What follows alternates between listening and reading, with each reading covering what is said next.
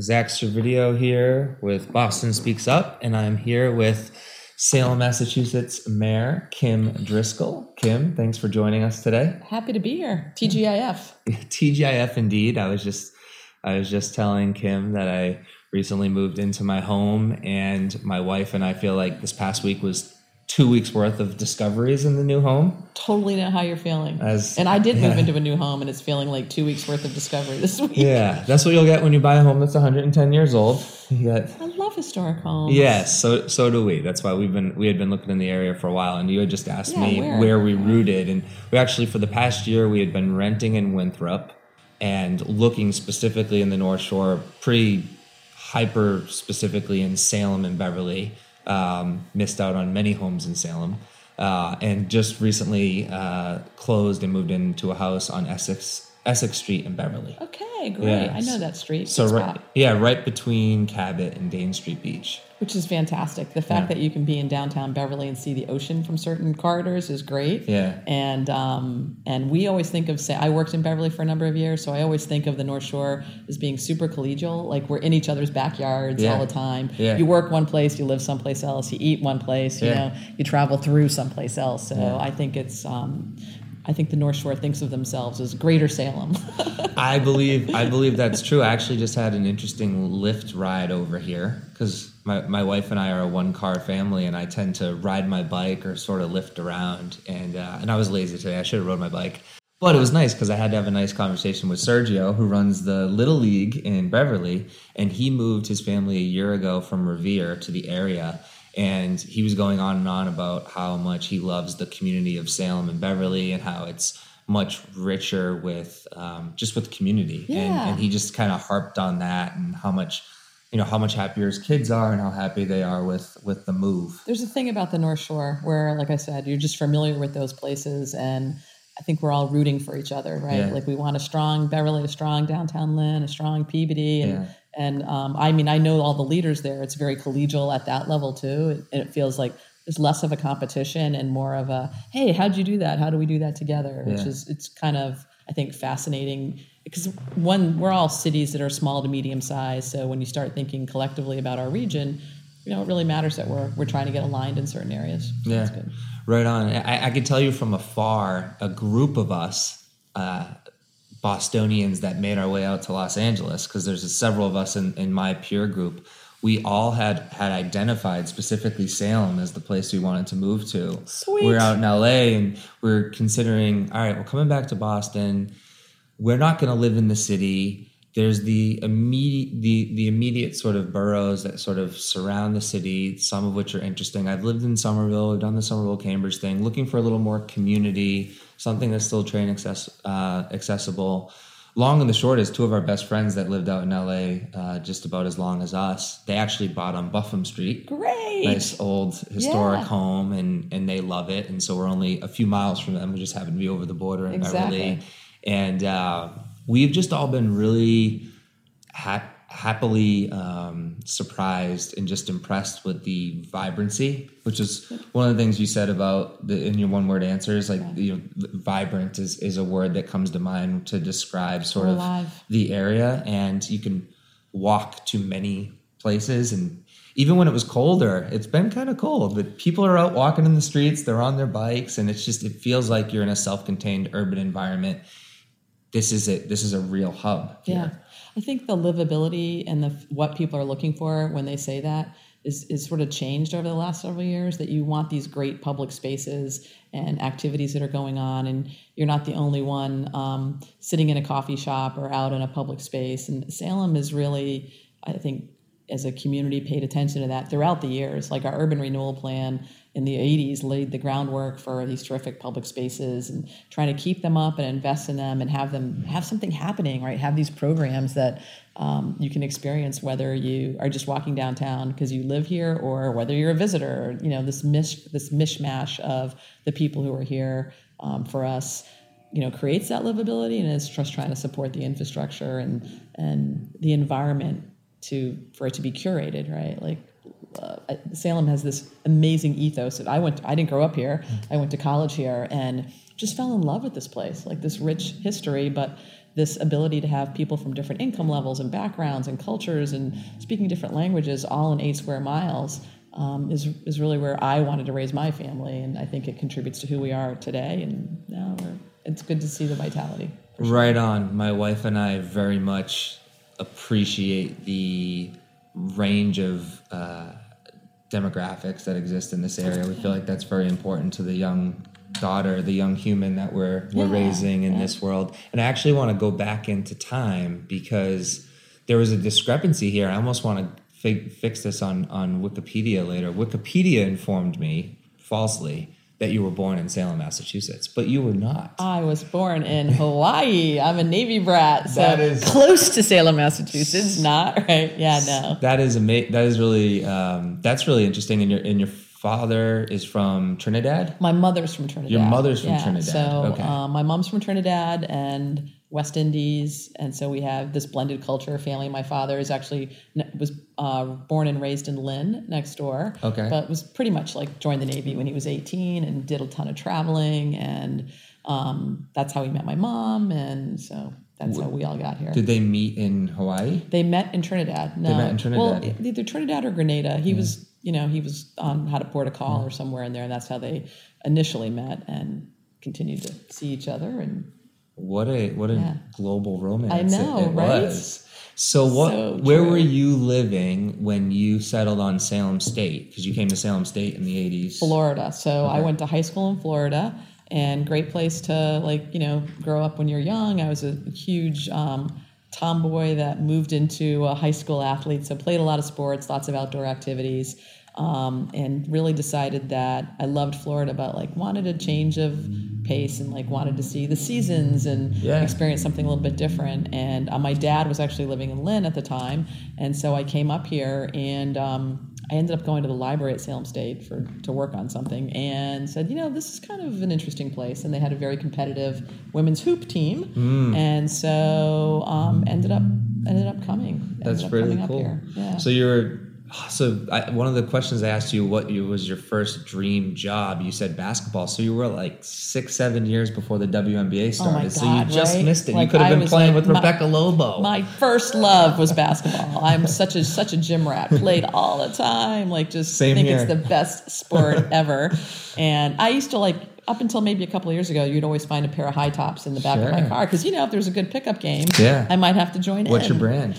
Converse all the way. I always had the Converse. They're That's hard amazing. to find now. So now they're not the ones you find. They're not basketball exactly. shoes. These don't support my ankles. Right. This is the fashion Converse, not the real legit Converse. Exactly. That looked like space shoes at the time. Yeah. As Nike and New Balance and Adidas are all gobbling up market. They're there. Even these 3/4, a real high top is a high top, and they have these different versions now. Yeah.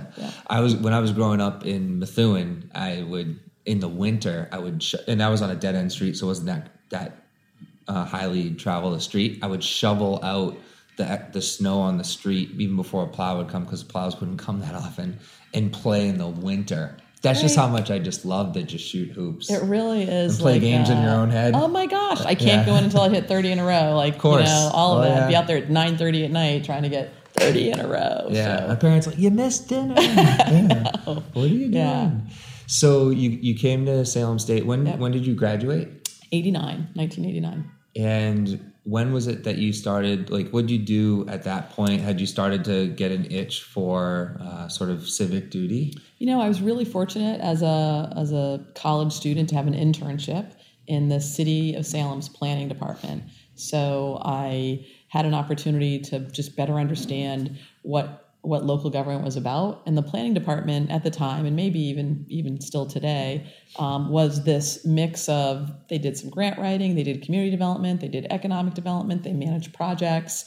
And I'll never forget, it was the place when they would let the switchboard operator know, look, if you don't know where to send anybody, if they're asking for something, send it to the planning department, right? And we'll sort through where they might need to go. So they did a lot of different things, and it just gave me a window into urban planning and how you could make a difference in the lives of people who live in a community with these projects and programs and activities. So I really felt fortunate. Cool. Yeah. And I saw at one point, so my dad grew up in Chelsea. Oh. And I saw at one point you went to Chelsea. And so you, as you may know, because you went in, it seems like at a time to help just bolster Chelsea's public school system up and more broadly the community. My dad had 4 brothers. The 2 oldest went to Chelsea High. And by the time my father and his youngest brother were about ready to go to Chelsea High, and my grandfather and grandmother were like, well, we don't have a lot of money, but we can't send you to Chelsea High.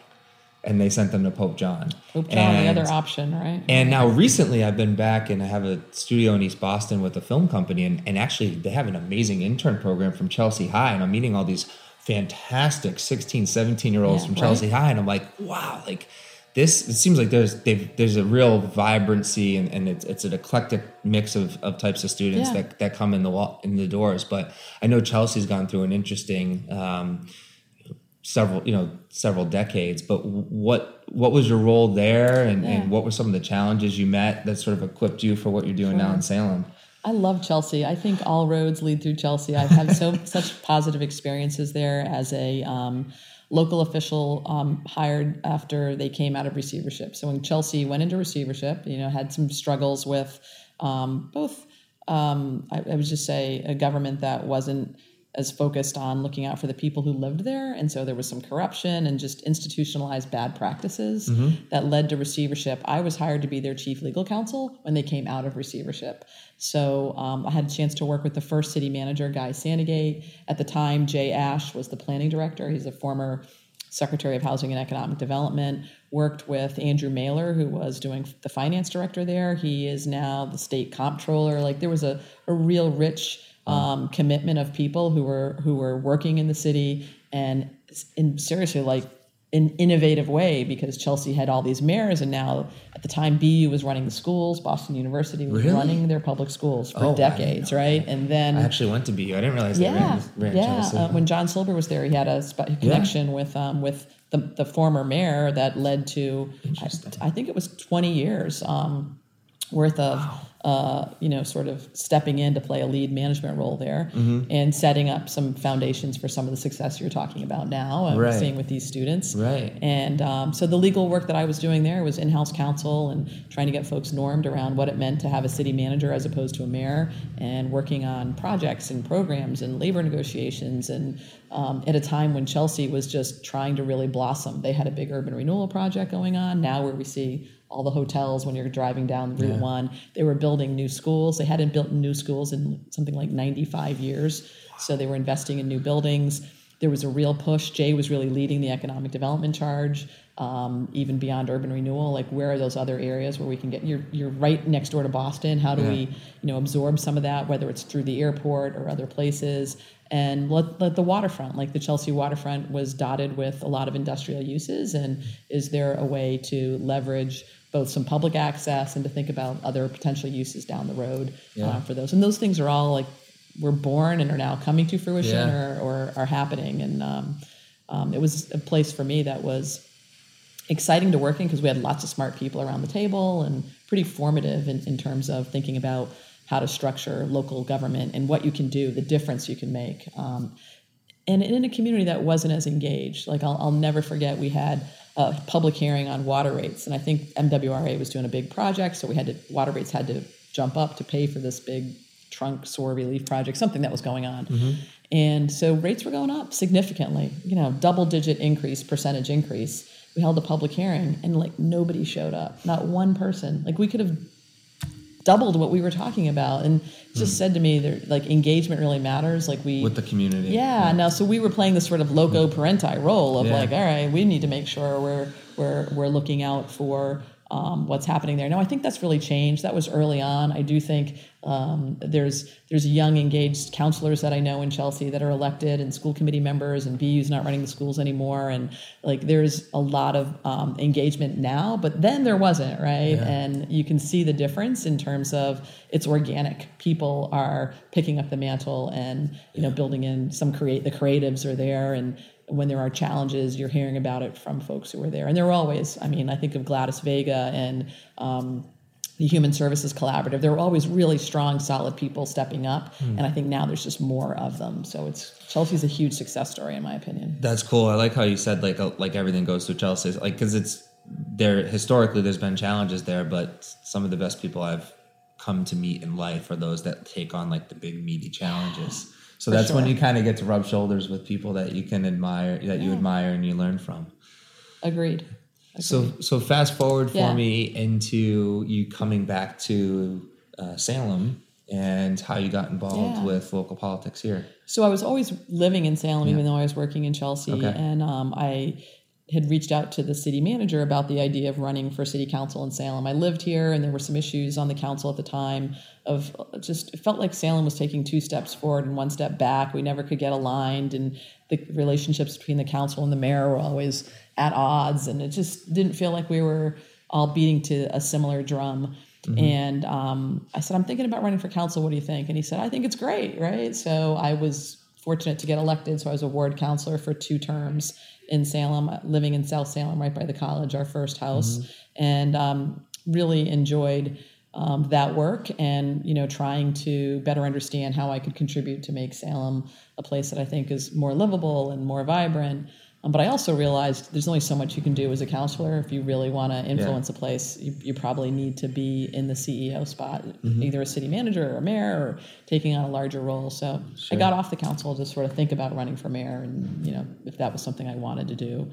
And then ran a couple years later. So how long has it been that you've been there? I'm in my 14th year, 14 years of bliss. It's amazing. It feels like 4 some days, and other days it feels like 40. But every day I'm excited to get up and come to work. It is such a pleasure and an honor to solve problems. That's what we do, and to think about both the everyday things. Right, we gotta make sure services are delivered. We're always looking to deliver them better. How do we get better? Continuously learning on how we approach problem solving here, and having a culture in City Hall for that. And then what are the big breakout visionary things, and whether it's taking back the waterfront and thinking about our cruise port and those 45 acres around the power plant and what they can be, or big downtown projects, the courthouse reuse, or there's always something meaty to work on, which is great. That's cool. Well, for a while I just had appreciated the vibrancy of the downtown, and as I was more and more narrowing in on moving to the area, some of the initiatives that you're working on, that you're a big steward of, like Artist Row and Inno North. Inno North really strikes a chord with me because I work in technology and consult with media technology companies and appreciate co-working spaces and sort of just innovate. What happens when you facilitate sort of a innovation hub in an area where a lot of people are concentrated, and certainly the area we're sitting in right now, City Hall is right in the hub of downtown Salem. So I want to double click on both of those initiatives, but maybe starting with Inno North, I'm curious how that came about. And I know you mentioned sort of longer term, if you were to sum up one word as to where it's going, you want to go regional, you want it to sort of expand to the region, which maybe you can double click into as well. But tell me a little bit about how Inno North started and what your plans are with that. We're really fortunate that we have people who live in our community who step up. And so we've got talent here that we're always trying to find, whether it's a board or a commission or someone to help us, solve a problem. And in this particular instance, Justin Miller lived in Salem, young guy, and I think he was in digital marketing at the time. He said, I think there's opportunities here for us to think about Salem as more of a tech hub. It's, of course, we're not Kendall Square, right? But there's a lot of people who work in the space of tech, and I'm using that really broadly. And it'd be great if we could find ways to get people together, whether it's for social or for professional, opportunities to sort of professionally get together. Let's figure out a space to do that. So that's where Inno North was born. We sort of talked about this idea, and Justin's such a doer. He said, well, we could set this up and we could take a lead at that. And we worked with our economic development team here and started really putting out some tent poles around, if you're in the tech industry and you live here, or you're in the tech industry and you work here, let's get together and have some interesting panels. We'll have some beers or some, we'll have some beers and drinks, right? Because those are always crowd good. Pleasers. Yes, exactly. Very important crowd pleasers. But we also want to talk about what might be happening in the innovation world. And it really took off because people said, it's so great to have a discussion like this in the place where I live, or I live next door, or I work here and I'm trying to find more talent. And there's a lot of people who live here who may not want to make that commute in. So it was pretty clear there was like this thirst for it that was not being met until it was formed. So I got to tip my hat to Justin, though. He really was kind of the strength behind, like when we say just do it, he really put a lot of love just do it on his shoulders. That's great. Well, I'm raising my hand to join Justin and yourself in the initiative. Right. I've interacted with him a little bit, and actually have a buddy of mine, really good friend of mine, I'll be talking to on the podcast, who's started a business called Fresh Truck. Oh, yeah. Which, the rolling farmers market. Yeah, yep. Josh Trotween, he went to school with Justin and speaks highly of him as well. So we'll all have to just continue to absolutely. Like minds will continue to attract, and things will naturally and I think we want to continue to have those opportunities to grow together, and also from a city's perspective, like we're definitely selfish in that we want to find a group therapy session, right, for folks who are in tech, but we also want people to come together and think of Salem as a place where they could raise their business, right? There are opportunities here. And I think people were surprised the first time, like, wow, there's a lot of people who are in tech, right? As we look around, and we had great panelists who would come up and talk about what they're doing. And so the light bulbs were going off on the connection front. We need to figure out how to leverage that and provide, like, okay, what could really be helpful for you now? And other pieces are coming. We've got the collaborative workspace, and more of those are here and growing. So I love that you podcast and that you have FYI Salem. Yeah. And I've listened to the one you did with Work Bar. Yeah, those guys are great. And was that part of did that come sort of after North? Yes. And was that part of We've North? We've been courting Work Bar, if you listen. We've been courting them for a while. It's like, you guys have to be here. We need that kind of space if we want to get to the next level. Sure. Like, we have a lot of people doing their Work Bar style efforts in coffee shops, which are great. Yeah. But every once in a while, you need to get to that next level of something beyond the double latte drinker next to you. And so we had really good discussions with Work Bar, and I think they've seen what could happen here, and we're psyched that they build out the space. Good marriage with a building owner, and want to continue to see that grow and thrive. And other ways that we can support the tech industry, and that for me, I think, is whether it's space needs, is it about housing, is it about who wants to drive in to Boston or Cambridge, and we're a much more affordable option now. The access to talent pool, I think, is for us an area that we're trying to better understand how we can help support that in the time when there's a boom economy going on, and there are way more jobs looking for people than people looking for jobs. It's an extra challenge, but we're hopeful that we can continue to bring people together. That's the goal. That's great. Take us where it takes us. I'm very grateful for your time, so I'd be remiss not to run two sort of business development sort of ideas by you, sort of tied to the innovation district here. One is, I have a buddy at Fidelity who I've been going to quarterly. They've been doing these really interesting Bits and Brews meetups at the Fidelity headquarters in Boston, sort of about the blockchain and crypto asset class. And it's where there's actual fire in cryptography and blockchain. There's all these sort of ICO scams that came and went in the market, but Boston has actually become quite a hotbed for blockchain technology. I actually just had a podcast with Galen Moore, who used to be the editor-in-chief of American Inno and Boston Business Journal, to talk a bit about this. But when I've been going to these events, everyone's from Middleton, Beverly, Salem, Marblehead, etc. Right. And one of the things that my buddy, who I won't say his name because I don't know if I can talk about this tied to him, so maybe this is, hypothetically speaking. Hypothetically speaking, Fidelity is interested more and more in creating collaborative co-working spaces, and they're potentially in the right building in an area like this. They're trying to make it so that because they already allow a lot of their employees on the North Shore to work from home here, in like a day a week here and there. And I've met several of Mark's friends that live in the area, and they have a ton of people who live on the North Shore. They have so many people, so I know they're interested. And one of the things that he's working on is helping reinvent too the space that is like, what is a Fidelity brick and mortar space, and making it more of a work bar and less of a banking institution. So That to me is interesting because the underwriting of that is quite obvious. Yep. And the advantages to Fidelity from a marketing brand awareness standpoint and to its employee base makes sense. But then to the community of Salem also makes a lot of sense. So I see as time goes on, more and more sort of the corporate social responsibility of these major mega businesses, in particular, like headquartered in Boston, to create to connect the hub of the North Shore and to connect the hub on the 128 belt to the city through these sort of spaces where people can convene, can co-work, can have events at night.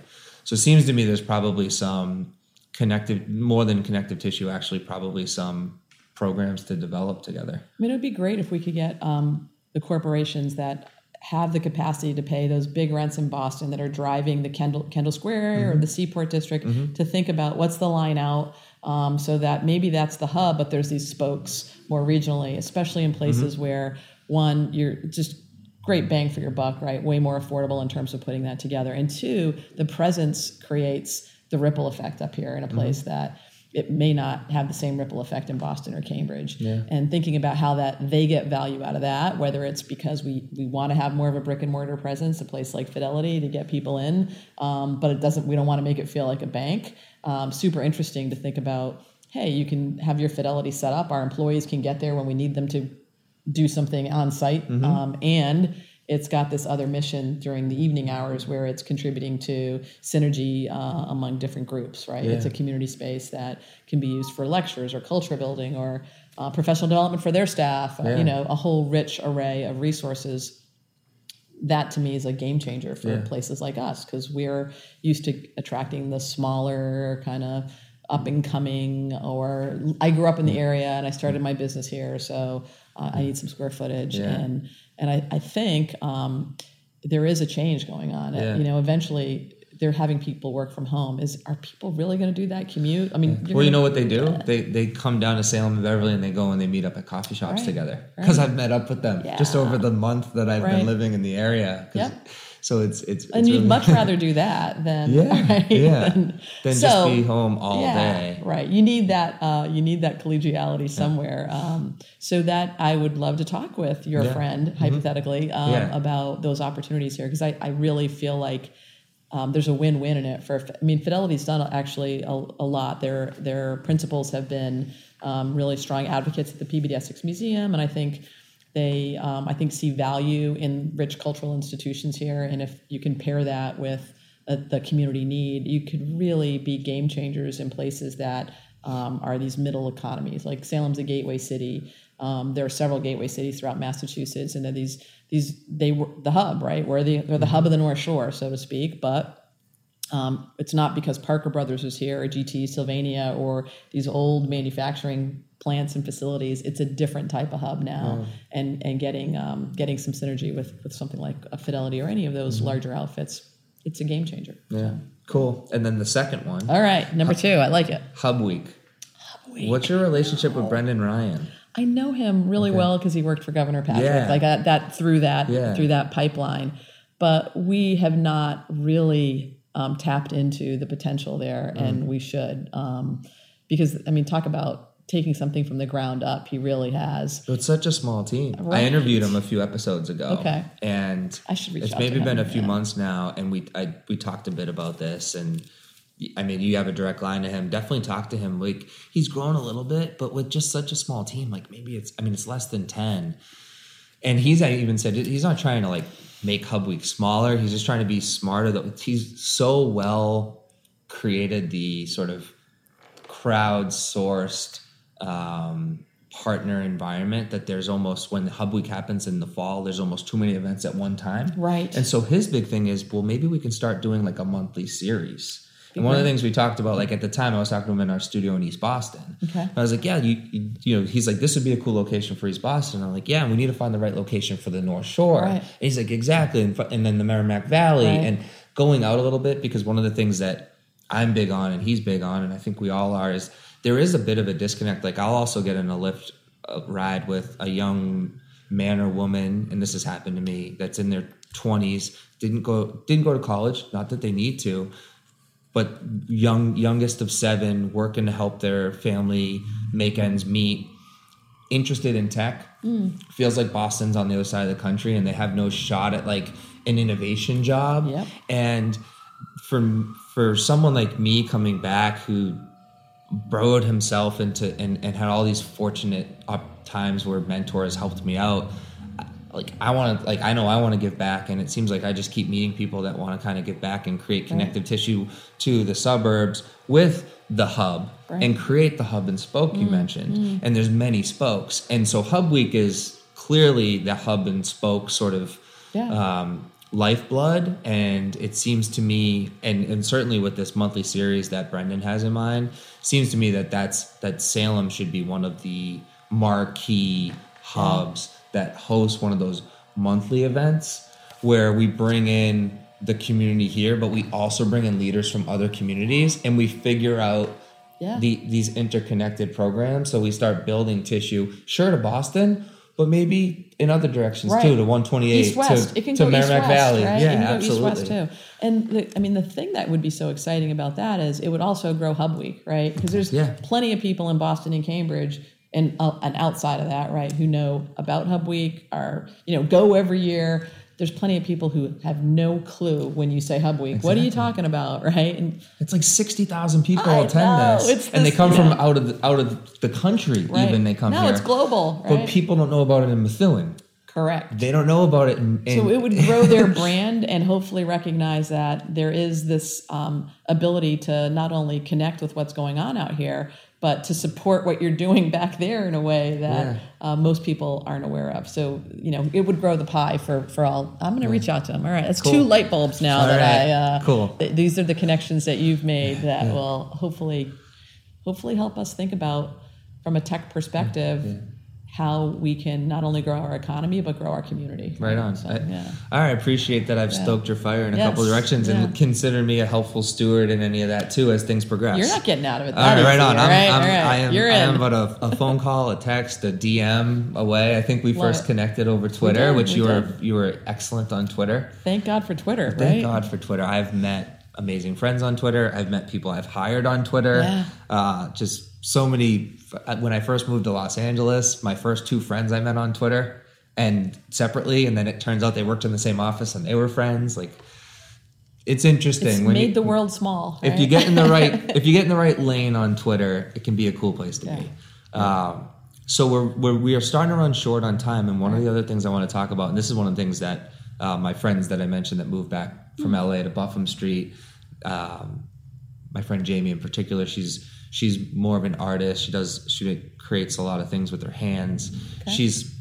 She introduced us to and is very fascinated with what you've been doing with Artist Row, and just curious, like, describe Artist Row to this Boston Speaks Up community and also just where things are going there. Yeah, sure. Artist Row is located in the heart of downtown Salem. It's a city-owned property that enables us to support and foster innovation and creativity among up-and-coming entrepreneurs, particularly in the creative field. So it does have a very well-known local watering hole and restaurant, the Lobster Shanty, that kind of anchors one end. But it's essentially a small-sized permanent, I don't want to call them permanent booths because that feels like it's diminishing their value. It's a village that's created that allows individuals to rent space very affordably for a season or a few seasons, allow them to market their craft. So we have folks there who do wood turning and make amazing products using wood. We have creatives who are in every field imaginable that set up shop and are able to sell their products in an affordable way. And we hope also making a lot of their products there. So if you were a visitor or a resident who lives here, there's always something going on in Artist Row. We like to have programming down there. From part of the responsibility of being a tenant in the village is sharing what you do outside of the space where you are. So we have Salem Arts Week kicking off the first weekend in June. They'll play a prominent role there. There's a public art commission. We're really fortunate to have a dedicated group of volunteers, a full-time public art planner, and we're really trying to support our innovation and creative economy, not just in the tech area, but frankly in creative arts. And we've got so much talent here. This provides a space to kind of show that off. Yeah, that's amazing. What you're doing here in Salem with Artist Row is almost a blueprint, and it's a platform that is also something you can gift to other communities. And say, because there's a lot of meandering downtowns, just even in some cases on the North Shore, but just and beyond, that would really benefit from just the types of programs that is an Artist Row, because tons of creatives from a wide range. It's a very horizontal concept and lane to be in. To be a creative, you can be an artist in many ways, and so it seems to me that hopefully getting the word out more too about a program like Artist Row just helps inspire other communities to do similar things. So I think that's another area where you guys where Salem's really a leader. Well, and the call for public art, and it really just brings together, I think, people who see themselves in a way that allows them to support our community, but also showcase their talents. Like, I'm amazed what people do. Like, oh, this is what I do by day, right? I do this other thing in an office, but I had this creative calling, and this is the outlet for it. And plenty of people who are supporting themselves and working full time, who are able to use that talent to put food on their own table. But I've loved the collection of people that it's brought together in our community, who I think are always here, but just didn't have a place to kind of blossom. And so not only Artist Row, but the Salem Arts Association and the Public Art Planning Commission. And we're trying to figure out how to support that even more. Like, how can we put some resources behind it to leverage the talent that we have here in an even larger way? So good stuff for sure. Great.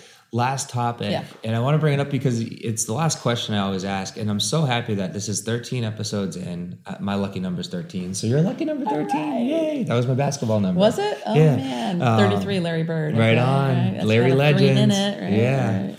I feel like he was secretly rooting for the Celtics, even though he's a Pacers front office guy. Right? You can't not. He never gets upset when the Celtics win. I don't think so. Climate, biggest issue the world is facing is climate.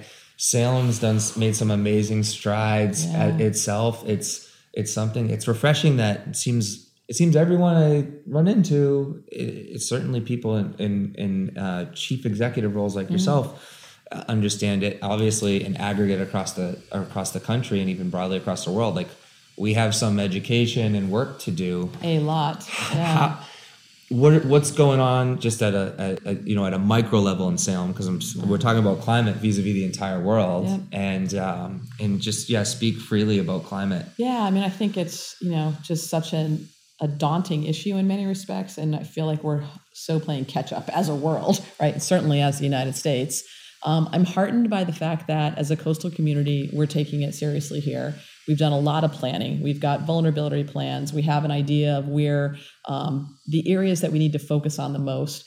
What we need to do more of is getting to the actual doing. And the doing is, we're not going to build our seawall our way out of this issue. It's changing behavior. It's putting all these different aspects of the work together. Some of it is going to be construction and seawalls and things like that. Some of that's going to be adaptability, recognizing that there are areas that are going to flood, and how are we planning for that, right? And some of that has got to be behavioral change, because we've just got to play catch up on, how we treat the planet. And for us, it's trying to be better stewards around use of cars. I love it when you say we're a one-car family. Like, our North Star in Salem is, can we get to a place where you can live in Salem and not need a car? And right now, certain neighborhoods could say that, but not enough. And how do we think about that from a land use policy perspective? So you can walk to a grocery store or the things that you are going to need. And how do we provide those alternatives, whether it's bikes or scooters, things that people see sort of in front of them, or community car sharing programs, more models that allow us to help support as a community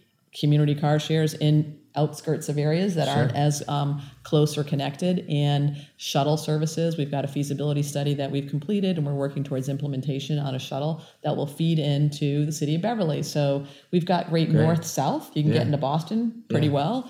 But if you have to go to Cummings Center, like, it's not as easy. Or other places regionally that we know people work. So we're trying to work, again, that collegiality on the North Shore, and looking at an intra-city shuttle system, but also how would I connect that to Beverly using the train stations as sort of that their own hub and spoke system. So there's a lot of work underway in planning and trying to find resources and trying to focus on it. But I still feel like it's like an elephant, right? How do you eat an elephant one bite at a time? It's going to take you a long time. And that's what our approach is. But it's so critical. I always feel like we just can't do enough, so it's... Cool. Well, the electric scooters are an interesting option here. Yeah, are you pro scooter or not pro scooter? I am pro scooter. I lived in Venice Beach, and I've seen scooters thrive, and I understand the climate there is more suited for it. I don't know why they started scooters in Brookline. It doesn't make sense to me. I know the infrastructure there. I went to BU. And I know the community there, and there's a strong backlash against it. I can see scooters working really well. And I've seen them work really well in communities such as this. I mean, if you have good bike lanes, you can have a good scooter system. And there's actually a company that my business is consulting with right now that's just patented a helmet mechanism for scooters, because I think one of the big issues with ride sharing is the safety of it. Yeah, absolutely. And you have people that maybe don't ride as frequently, that get on a bike or a scooter, they're visiting a city. So I think that is an issue. But longer term, I see like the quarter mile transportation, like that last, we talk about a lot, that it just helps eliminate people needing to be in cars. Yeah, the whole sweat-free ride opportunity, right, that you can hop on, especially the college and the college community. So for us, we're hoping to pilot a scooter program this year and trying to set the expectations for that. So we're not, it's not going to be for everybody, right? And we still do have old streets that were sort of built for horse and buggy. So we want it to happen safely and not have scooters littering sidewalks and some of the issues that people have seen in other communities. But we're hopeful, if we're smart about it, we have to provide options. It can't just be one person in one car all the time. Right on. Cool. Well, when you get to that point, if you're struggling with whatever scooter company you're talking to, I got a scooter company. All right. Yeah. We're probably going to end up partnering with Zagster just because they're local. They're already doing the bikes. We'd like to use the hub. Yeah. Nice. But I think they're partnering with everybody else. Yeah. So that's awesome. And I see the bikes down here, and that's great. Yeah, they're being well used. We've doubled the number of bike rides in the last couple of years. So people are... It's amazing. But the infrastructure is key. Really good point. You got to have the protected bike lanes and things like that. Yeah. Kim, this has been amazing. Yeah, I love this, Zach. This is so much fun. Yeah, thank you so much. I'm looking forward to sharing this with the Boston Speaks Up community. Well, I really appreciate you reaching out, and beyond the podcast, it's just a pleasure to meet you. And I know we're not done with this. We've got other to-do lists for us to work on together. We got a few action items. Now you're in the North Shore, too. Very grateful for your time today, and looking forward to the future. Thank you. Same here. Take care. All right. Cheers, Boston.